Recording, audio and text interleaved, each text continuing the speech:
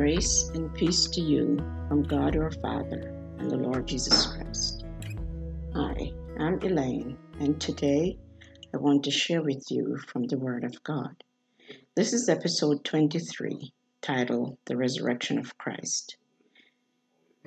Happy Resurrection Day to everyone. The resurrection of the Lord Jesus Christ from the dead, the literal, physical, bodily resurrection of the Lord Jesus Christ, is so critical to the Christian gospel that all four gospel writers, Matthew, Mark, Luke, and John, give us an account of the resurrection and provide for us multiple evidences of its reality. The evidences are then enhanced by the Apostle Paul in 1 Corinthians 15. Jesus visited his friends in Bethany, where Mary anointed his feet with perfume and tears. Of all his followers, she understood he was preparing to die. Jesus and his disciples ate the Last Supper in the upper room, where Jesus shared his final instructions.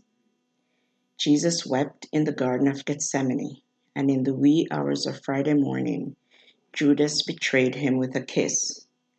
As Jesus was dragged from the high priest's house to King Herod and then to Pilate, he was whipped, ridiculed, and spat upon. His crucifixion was demanded, and he was nailed to a cross. Our scripture reading today is from Matthew 28, verse 1 to 20. After the Sabbath, at dawn on the first day of the week, Mary Magdalene and the other Mary went to look at the tomb. There was a violent earthquake, for an angel of the Lord came down from heaven and, going to the tomb, rolling back the stone and sat on it. His appearance was like lightning, and his clothes were white as snow. The guards were so afraid of him that they shook and became like dead men. The angel said to the woman, "Do not be afraid, for I know that you are looking for Jesus, who was crucified. He is not here. He has risen, just as he said. Come and see the place where he lay. Then go quickly and tell his disciples he has risen from the dead and is going ahead of you into Galilee. There you will see him.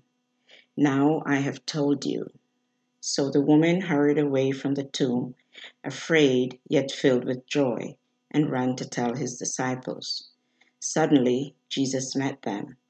"Greetings," he said.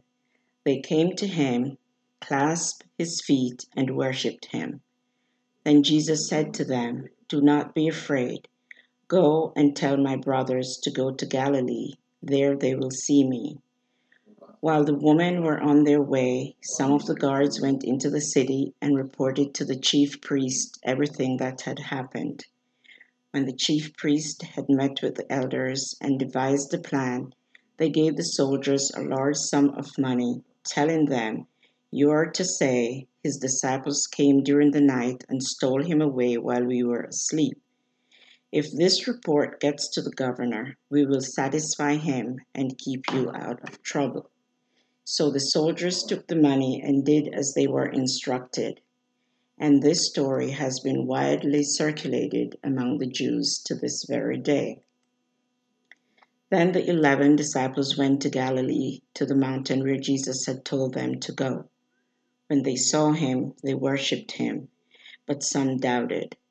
Then Jesus came to them and said, "All authority in heaven and on earth has been given to me.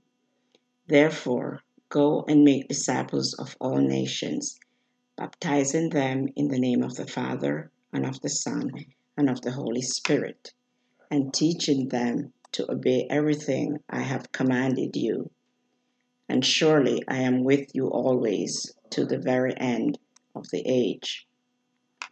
Jesus suffered and died in tremendous agony while forgiving all of those who wronged him. He gave his life to pay for our sins and give us eternal salvation. On Sunday morning, Jesus arose, conquering all sin and the grave. Mary and a group of women who were the first witnesses to learn of Jesus' resurrection, who were instructed to go and tell the disciples that Jesus has risen. Verse 7.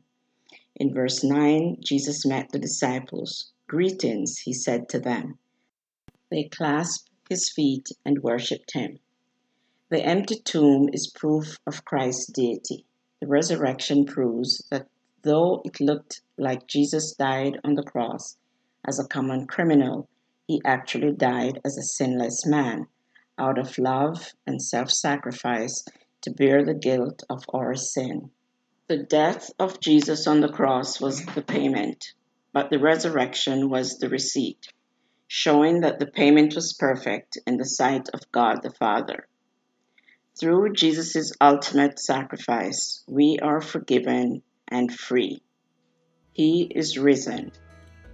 Be kind and compassionate to one another, forgiving each other, just as in Christ God forgave you.